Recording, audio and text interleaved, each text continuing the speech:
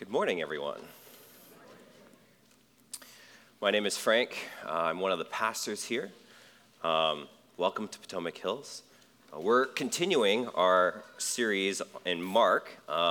We're in chapter 5 this morning, the beginning of chapter 5. We're going from verses 1 through 20. So if you would turn there, and as you're turning there, a quick note. We're taking a break from Mark for the next 5 or so weeks, I think, as we're going to prepare to celebrate the coming of Jesus, over the sort of Advent season.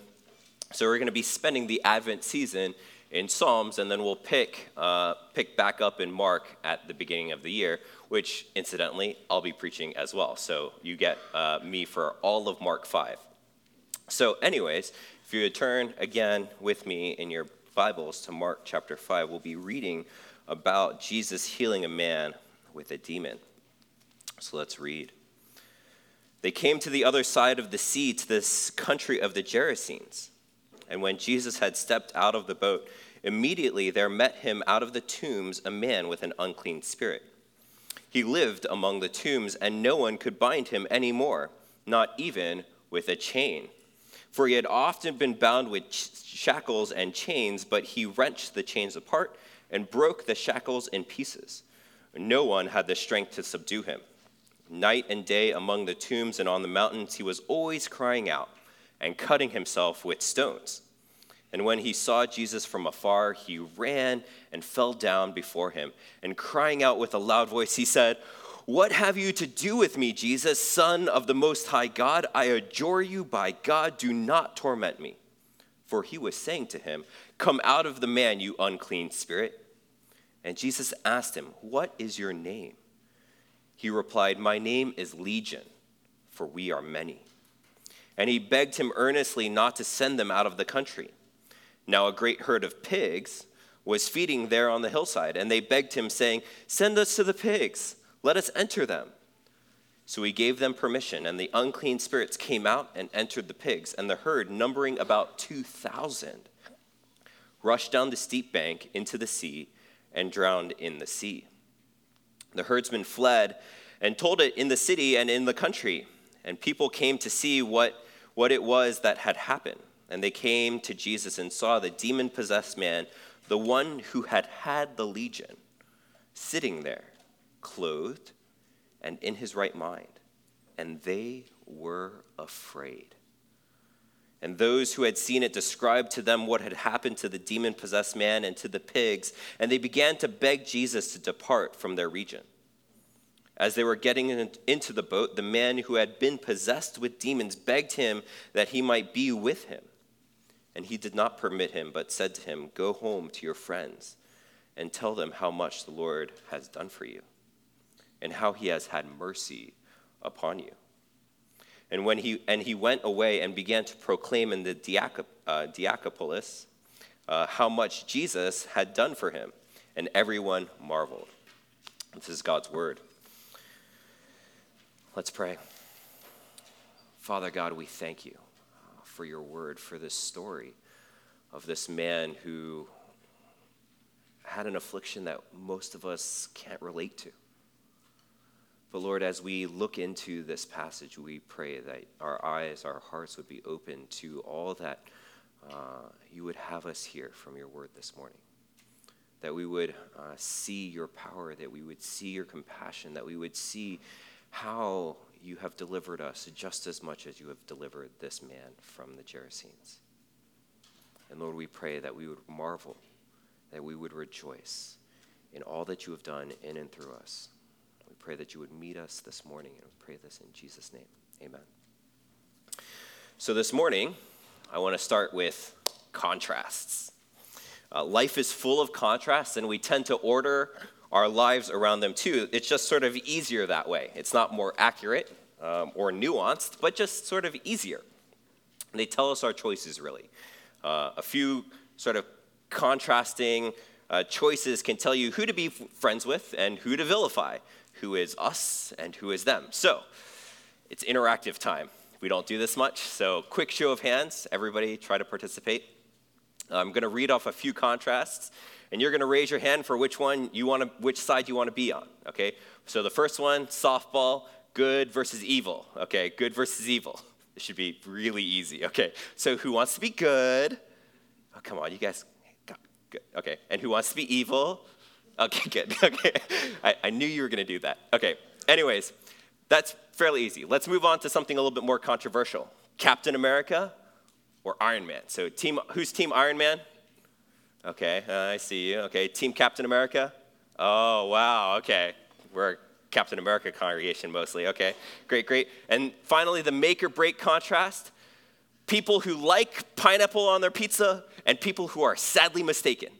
Okay, sorry, just joking. Anyways, contrasts are often really helpful. Okay, you can tell I like pineapple on my pizza, don't judge me, okay? Contrasts are often really helpful. They lack nuance, and the world is often not black or white. And when I talk about contrast, that's generally the first thing that we think about. Sort of opposing groups like we just did.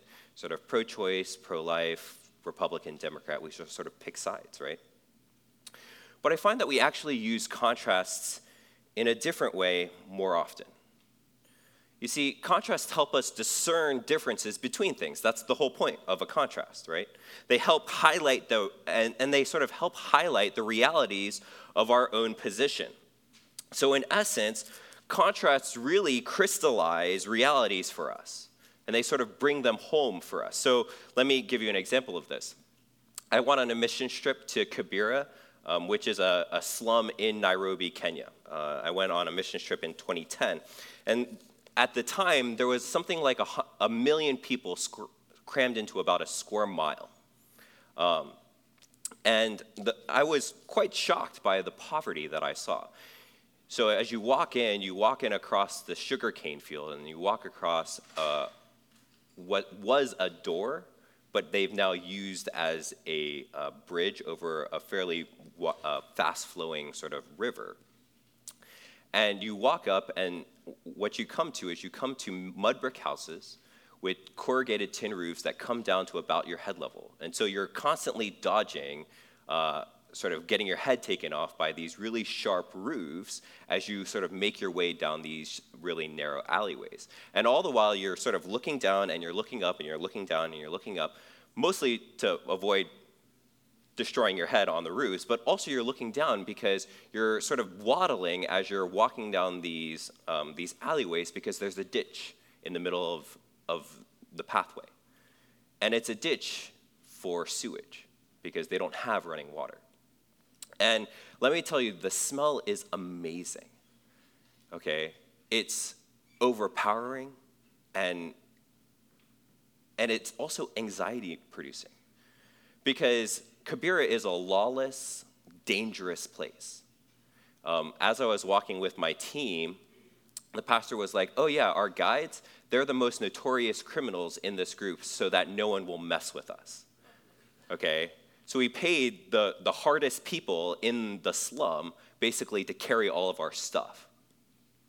And so we're walking, and we come around the corner, and what I see is legit like a room a space about half the size of this room, filled with refuse, filled with garbage. It was a landfill.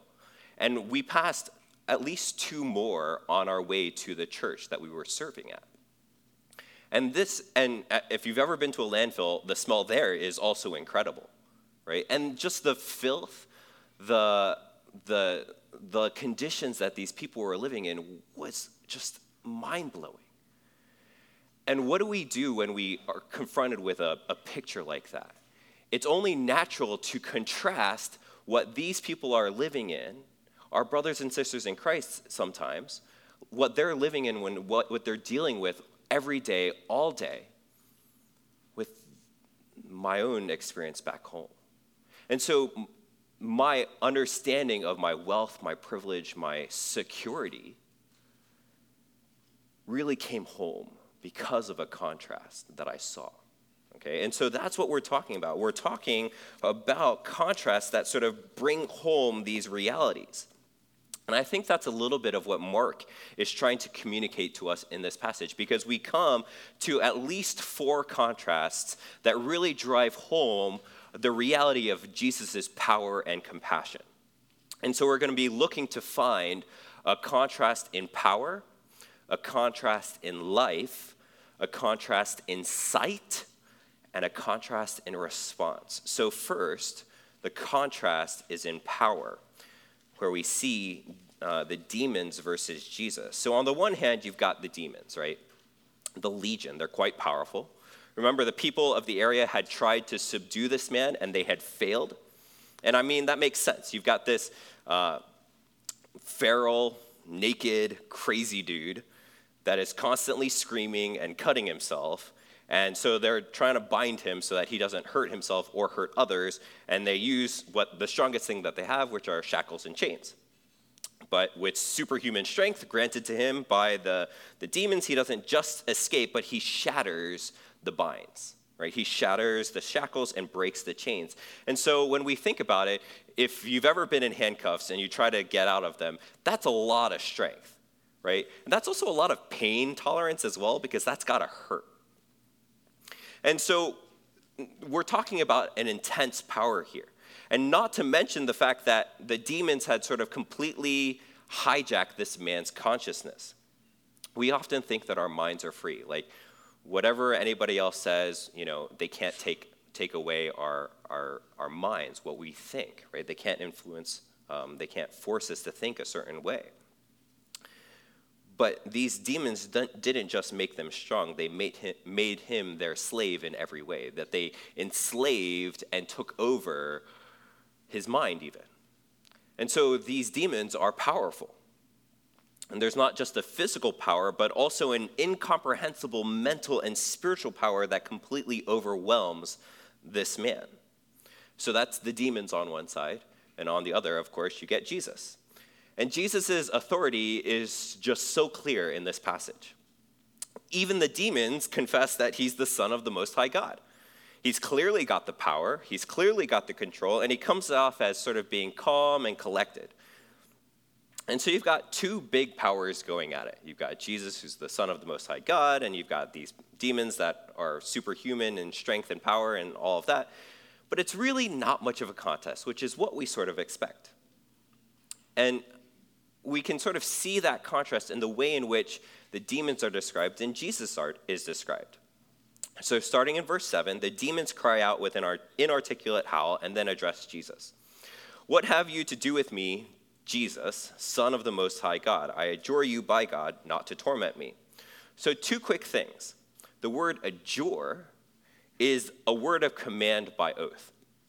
It's usually spoken in sort of these sort of demon possession types of situations, but it's rarely spoken by the demon. It's almost always used by the exorcist. And so to hear that coming out of the demon's mouth is sort of weird.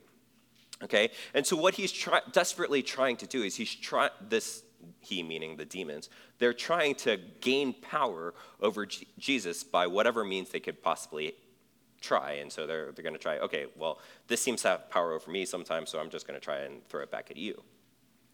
And then also notice that the demons confess that Jesus is the Son of the Most High God. It's not really an act of worship, because obviously demons don't worship Jesus, right? But it is another attempt to gain power over Jesus, because back in the day, there were these sort of mystical books that would say, if you know the true name and title of some spirit or some person, then you could have power over them. And so it's another sort of desperate attempt to overpower Jesus. And it's, in our sort of modern day sensibilities, kind of ridiculous. I can't be like, Dave Silvernail, I command you to walk up here and I don't know, do something. Anyways, I can't do that. No, don't, okay? So it should just be ridiculous to do that, right?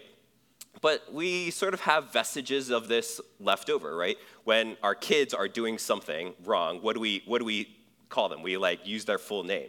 Nathaniel Whaley Wong, you come right over here right now, and you're just sort of exerting power over them, right? It's the same idea. And sometimes it works with our kids, and sometimes it doesn't.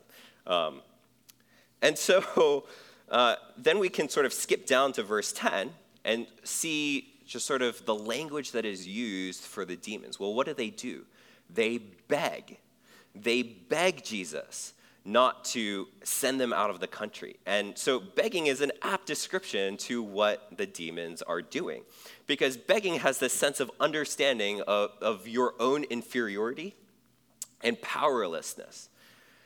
And so when they beg, they are sort of tacitly or implicitly acknowledging, hey, you are far superior to me, and that they actually have nothing really compelling to say, and so you're sort of reduced to begging. And then, so that's the demons. And on the other side, you've got Jesus again, right? And so how is Jesus sort of described in this passage? And I love it, because it's really, really sort of understated. Jesus doesn't really get a whole lot of description in this passage.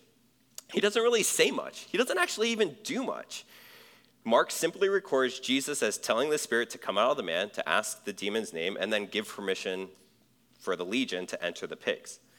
That's all he does. He just shows up. The guy comes running down to him, so he doesn't actually have to move. And then the demons do a lot of the talking. He just says, yeah, come out of him. And the demon's like, no! And then he's like, okay, so what's your name? And then he tells the name. And then the demons are the ones that come up with the proposal to do the pigs. And so he says, okay. So it's come out, what's your name, and okay. That's all he says. And that's all he does.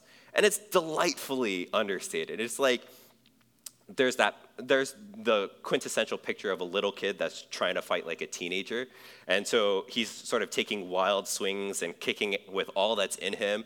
And meanwhile, the teen's just like, come on. And he just sort of puts out his hand on the kid's head and he's just swinging. And it's just, there's like no contest, right? Of course, the teen just doesn't even take this guy, the little kid, seriously, because all he has to do is hold him at arm's length, and there's nothing but just sort of flailing arms and legs happening right there.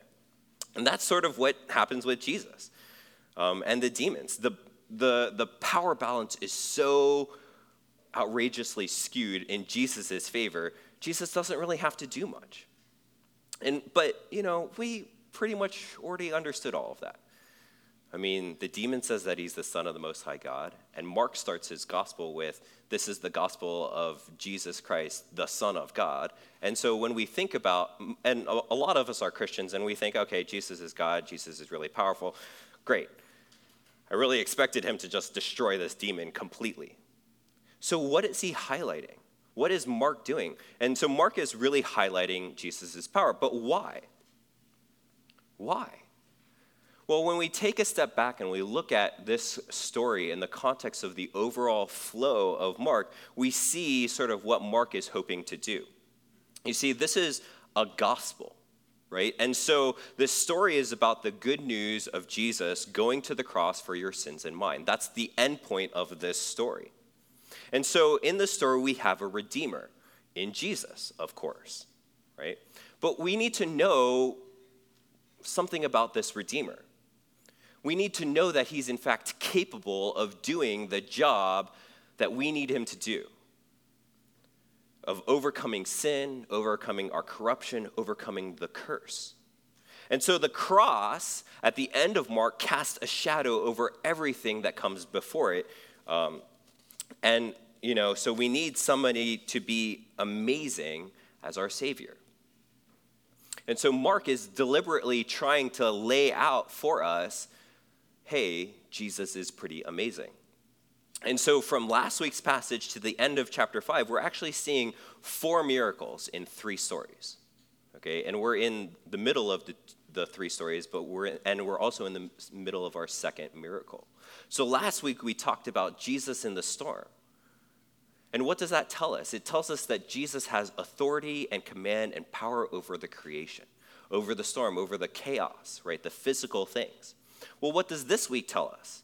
This week tells us that he has power and authority over the spiritual realm, that he has power and authority over the storm in our hearts, in the hearts and minds of the demoniac. And so there is not just a move to say Jesus has power and authority over this thing, but he also has power and authority over this thing over here too. And next week, we're going to see, or well, not next week, the turn of the year, so January, we're going to see that he has power and authority over disease and even death. And so what Mark is doing is he's being very comprehensive and deliberate about sort of grouping stories together. He's saying he has power over nature, he has power over the spiritual realm, he has power over disease, and he even has power over death. And this is the man that goes to the cross for us. And so Mark is really highlighting just the overwhelming power and authority of Jesus for the sake of giving us a powerful Savior and Redeemer to go to the cross for us. But Jesus' power never comes in a vacuum. It's never a simple flex of raw power and authority. It always comes in a context, a sort of story context. So we've been sort of talking about Jesus' power in the context of the greater story, but even within this story of his interaction with the Gerasene demoniac, there is a context of for Jesus' power. And Jesus' power always comes in the context of transforming people and transforming hearts and minds and understandings about him. Which brings us to our second contrast, a contrast in life. It's a sort of before and after. You see, while this overarching context is certainly Christ's march to the cross, there's, this immediate context as well, again. He's not just calming sort of the storm for kicks and giggles, but he's doing it to save his friends. He's not just casting out the demons for fun, he's doing it to save the man. And so let's consider the life of the demoniac. Let's think about what it would have been like to be like him.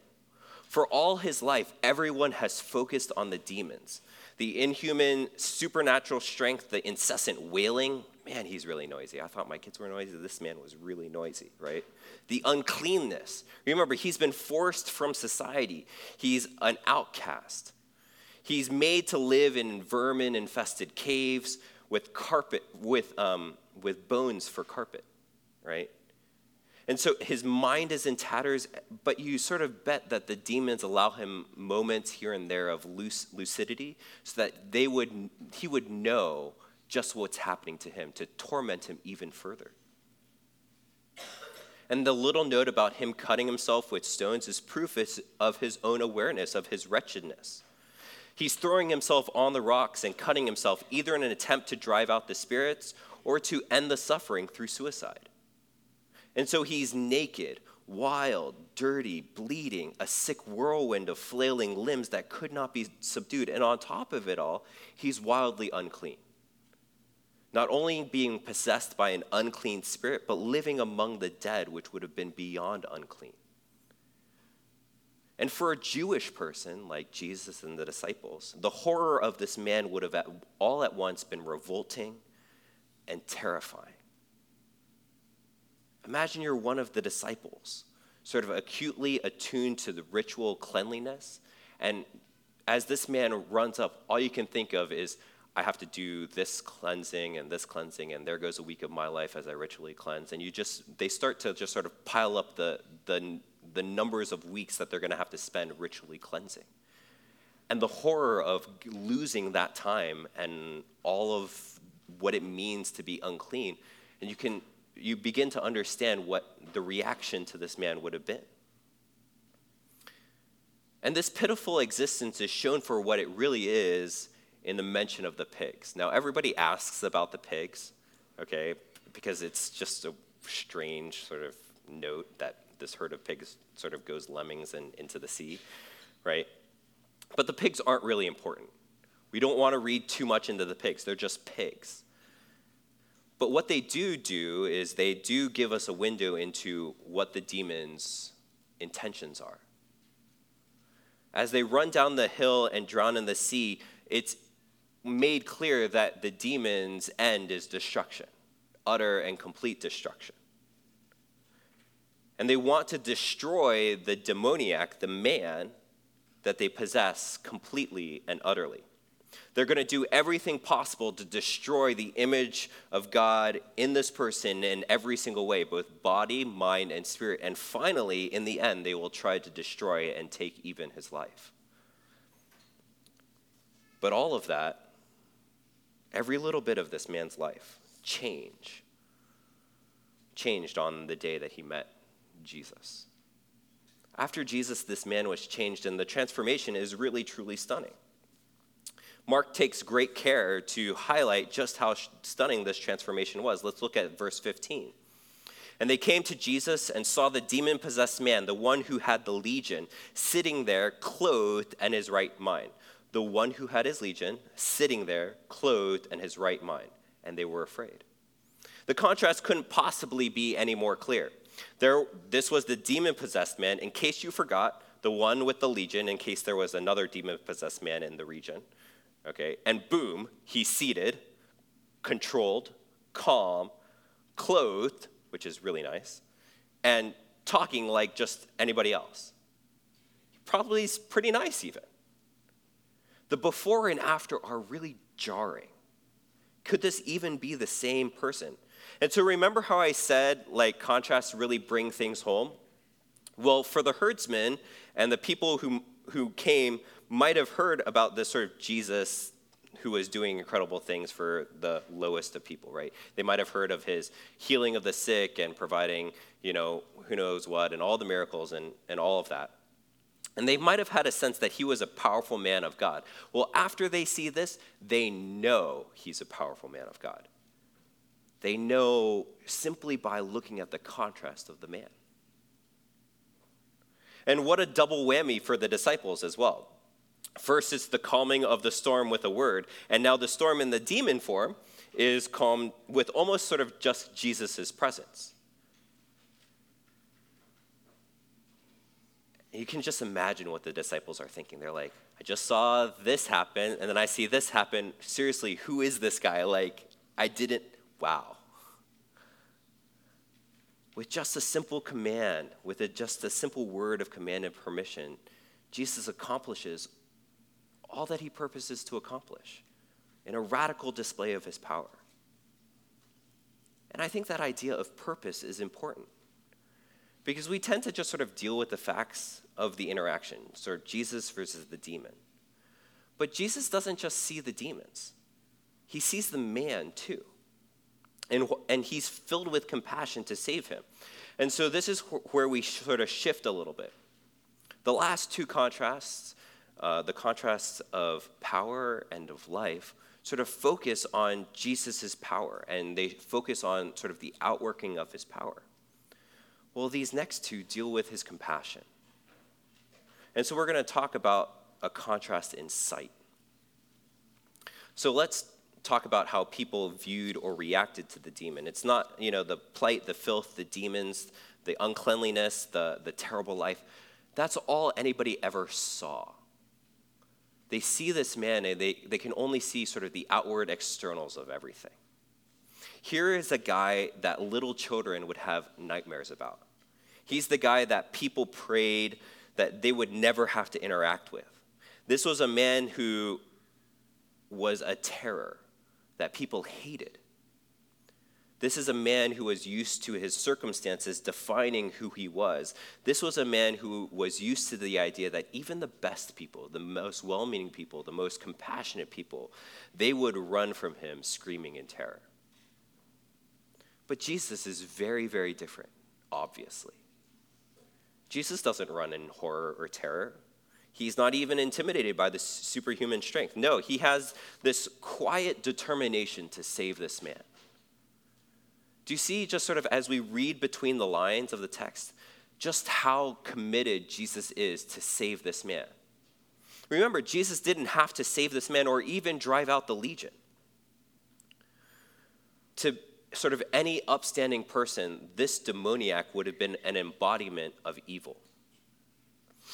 He didn't do good things. He didn't deserve to be saved. In fact, he had terrorized people in the area, and so it makes sense that this was a great sinner. But yet the Lord Jesus stands up for this man to the demons within him. And why? Why does he do it? It's because he saw the man. He saw the image of God being destroyed in front of him, and he could not let it go. Sure, he saw the plight and everything that everybody else did, but he didn't let it get in the way.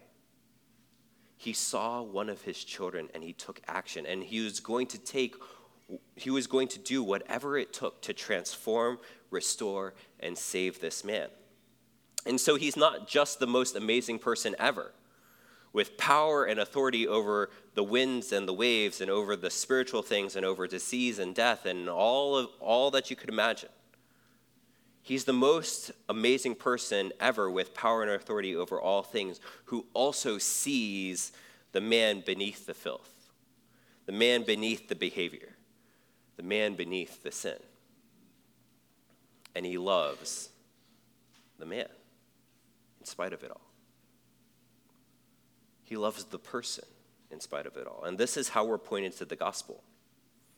Not in seeing Jesus face down demons, not in Jesus calming the winds and the waves, but in seeing Jesus saving wretched humans like the demoniac. You see, you and I are just like this demon-possessed man. Sure, we're not full of demons, of course, but we have plenty of evil within us. Evil that at times seems to control us. It's an evil that we often say that we hate, but we just as often just try to mitigate and then live with. Just like the demoniac. He tried to get rid of the demons and he failed. And he said, okay, well, I'm just going to live with it because it's out of my control. And aren't we like that just the same way? We sometimes resign ourselves to sin and sinning because we just don't see a way to overcome it.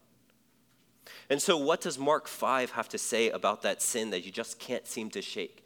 That sin that you can't seem to get victory over? What does Jesus' overwhelming power and authority to transform lives say to that part of you that you absolutely hate and know is evil, wrong, or sinful? The gospel says not only that Jesus has the power to transform even the most wretched of lives, to change even the most ingrained sin patterns, but he sees past all of it to you. That's the wonder of the gospel. That in the midst of our wretchedness, in the midst of our sinfulness, in the midst of our filthiness, the filthiness of our souls, Jesus not only sees all of that wretchedness, but he sees us. And he loves us. It's not just that he sees us, because we can see a lot of things, but that he goes further and he loves us in spite of what he sees.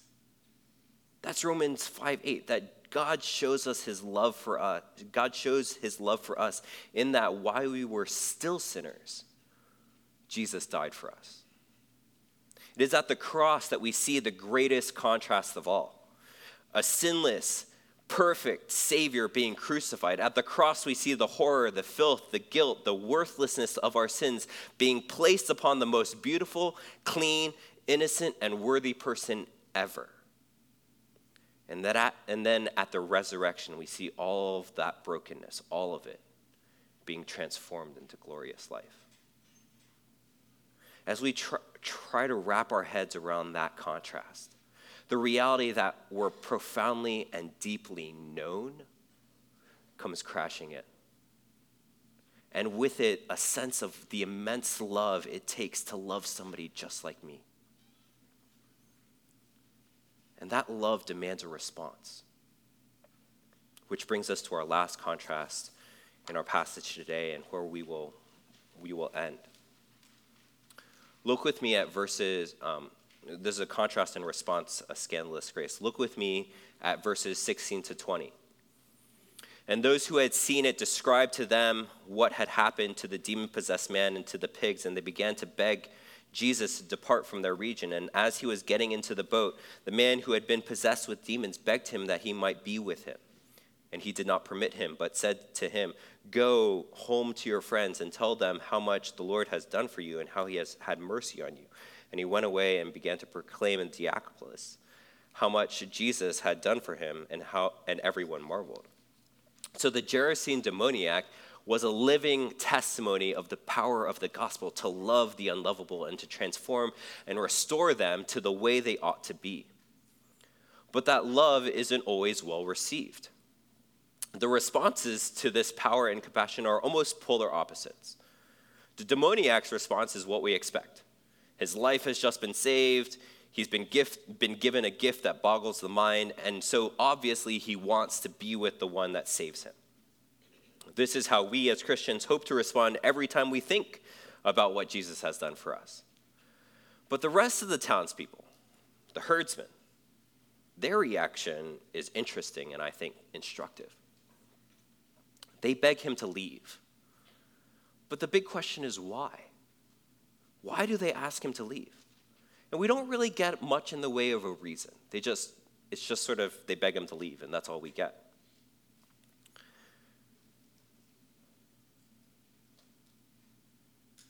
All we really hear is that they're afraid. But what are they afraid of? Are they afraid of Jesus' clear power? There's a healthy fear that comes when you think about the idea of God and power and authority being right there in front of you. Or maybe they're afraid of losing more money. After all, the herd of pigs was quite large and worth a considerable amount of money. And this isn't a Jewish sort of region, it's a Gentile region, and so they might not want the potential financial cost of Jesus in their midst. Remember, John prayed just a few moments ago of the cost of following Christ. And so who knows which herd of pigs may be next? Jesus might have a thing against pigs. And as we know, sort of this cost of faith in Jesus is significant, just not in the way that we often think. And I think all of that is certainly in play. But I also think that there's this sense of discomfort over the demoniac being restored to health and to society. Remember, this man was a terror. He would have hurt people, he potentially destroyed property, and he posed an ever-present danger to the rest of the populace. So there was this sort of ever-present anxiety of whether or not you were going to meet the demoniac. And so he's not particularly popular amongst the people because of what he's done and because of the danger that he poses and of all the bad things that he's done, right? And so yes, he's under the control of the demons, but that rarely makes relationships better. And so it would have been awkward, to say the least, as the demoniac, after he's been delivered, now he has to reconcile with all the people. The sort of aftermath, after this, or happily ever after, there is something that the demoniac has to do. He has to deal with the fact that he, even though under the control of demons, has done some terrible things. And I think there's the rub for me, right? There are just some people that I just don't want to see be saved. The line of thinking goes, how can that guy get into heaven? He's like the worst person in history. How is that fair? God loves him? Sort of, if you take it to sort of the example, how would I feel if Hitler had become a Christian before his death? Ugh. But I don't actually have to deal in hypotheticals. Because serial killers Ted Bundy and Jeffrey Dahmer are reported to have come to Christ while on death row. These men are the epitome of evil. They murdered, raped, destroyed countless lives, mostly women. The evil that they perpetrated is unspeakable. They are literally the prime example. They're the people that you look to for the definition of serial killers. Dahmer even ate some of his victims. Like, that's just gross. But Dr. James Dobson and Reverend Roy Ratcliffe testify to the sincerity of their conversions. And when I found out about these stories this week, as I sort of bounced ideas off of the other pastors, honestly, my first response, my first impulse to learning of this was to be skeptical and annoyed. And then I was chastened as I thought through it. You see, these serial killers' salvation was scandalous to me. And when I thought about it that way, when I used the word scandalous, it reminded me just how scandalous it was for Jesus to die on the cross. Remember, he's totally innocent and righteous, and yet he bears the full wrath and curse of God upon him for sin. That scandal means that grace covers over sin, no matter the depth of that sin. And these men, Jeffrey Dahmer and Ted Bundy, would be the closest modern day equivalent to the Gerasene demoniac. They were evil-filled men that wrought terrible destruction and brought fear to many. And yet they met Jesus and were changed. That's how the gospel works. And while I might not be as evil as Jeffrey Dahmer or Ted Bundy, I certainly am still wildly sinful. My sin is still infinitely bad, and I say infinitely bad because it's committed against an infinitely good God. But that doesn't even take into account the sin that I do perpetrate against other people too. And so my own sin is scandalous. And I'm sure that there are folks out there that would be surprised and upset with the idea that God saved me. And I'm sure that all of you could say the same. I'm sure that there are people out there that are not looking forward to seeing me in heaven. And yet grace is given in abundance to those who don't deserve it. It's given to those that don't deserve it by definition. That's what grace is. And so grace is inherently scandalous. It never works the way that we expect. And so I hope that the conversion accounts of Ted Bundy and Jeffrey Dahmer are true. I hope that I will be rejoicing in heaven over the repentance of great sinners like them, just like I hope that there will be rejoicing in heaven over the repentance of a great sinner like me. And by the power of Jesus' transforming grace, me, Ted Bundy, Jeffrey Dahmer, will be restored, saved, and set free, just like the Gerasene demoniac. Let's pray.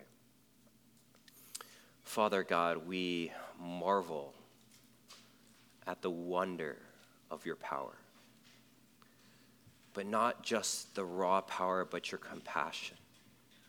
Lord, we thank you that you loved the demoniac like you love us, that you saw all the filth, all the worthlessness, all the shame, all the terror that we bring to the table, and you saw past it to the one whom you love, and that you did not stop at anything, but you went to the cross for me. And Lord, I pray that that grace, that mercy, that reality, the contrast that we see in the cross would come home to each of us. That we would see the contrast of transformed lives in each of our hearts. That we would see the wonder of your grace. That it would drive us to repentance. And that we would yearn to see the worst of people turn to you and be changed by your blood. Lord, as we go, we pray that you would help us. Help us see as you see. Help us to love as you love. And change us, we pray. In Jesus' name, amen. And now receive the benediction from Jude. Now to him who is able to keep you from stumbling and to present you blameless before the presence of his glory with great joy. To the only God, our Savior, through Jesus Christ our Lord, be glory, majesty, dominion, and authority before all time and now and forever. Amen. We'll see you next week.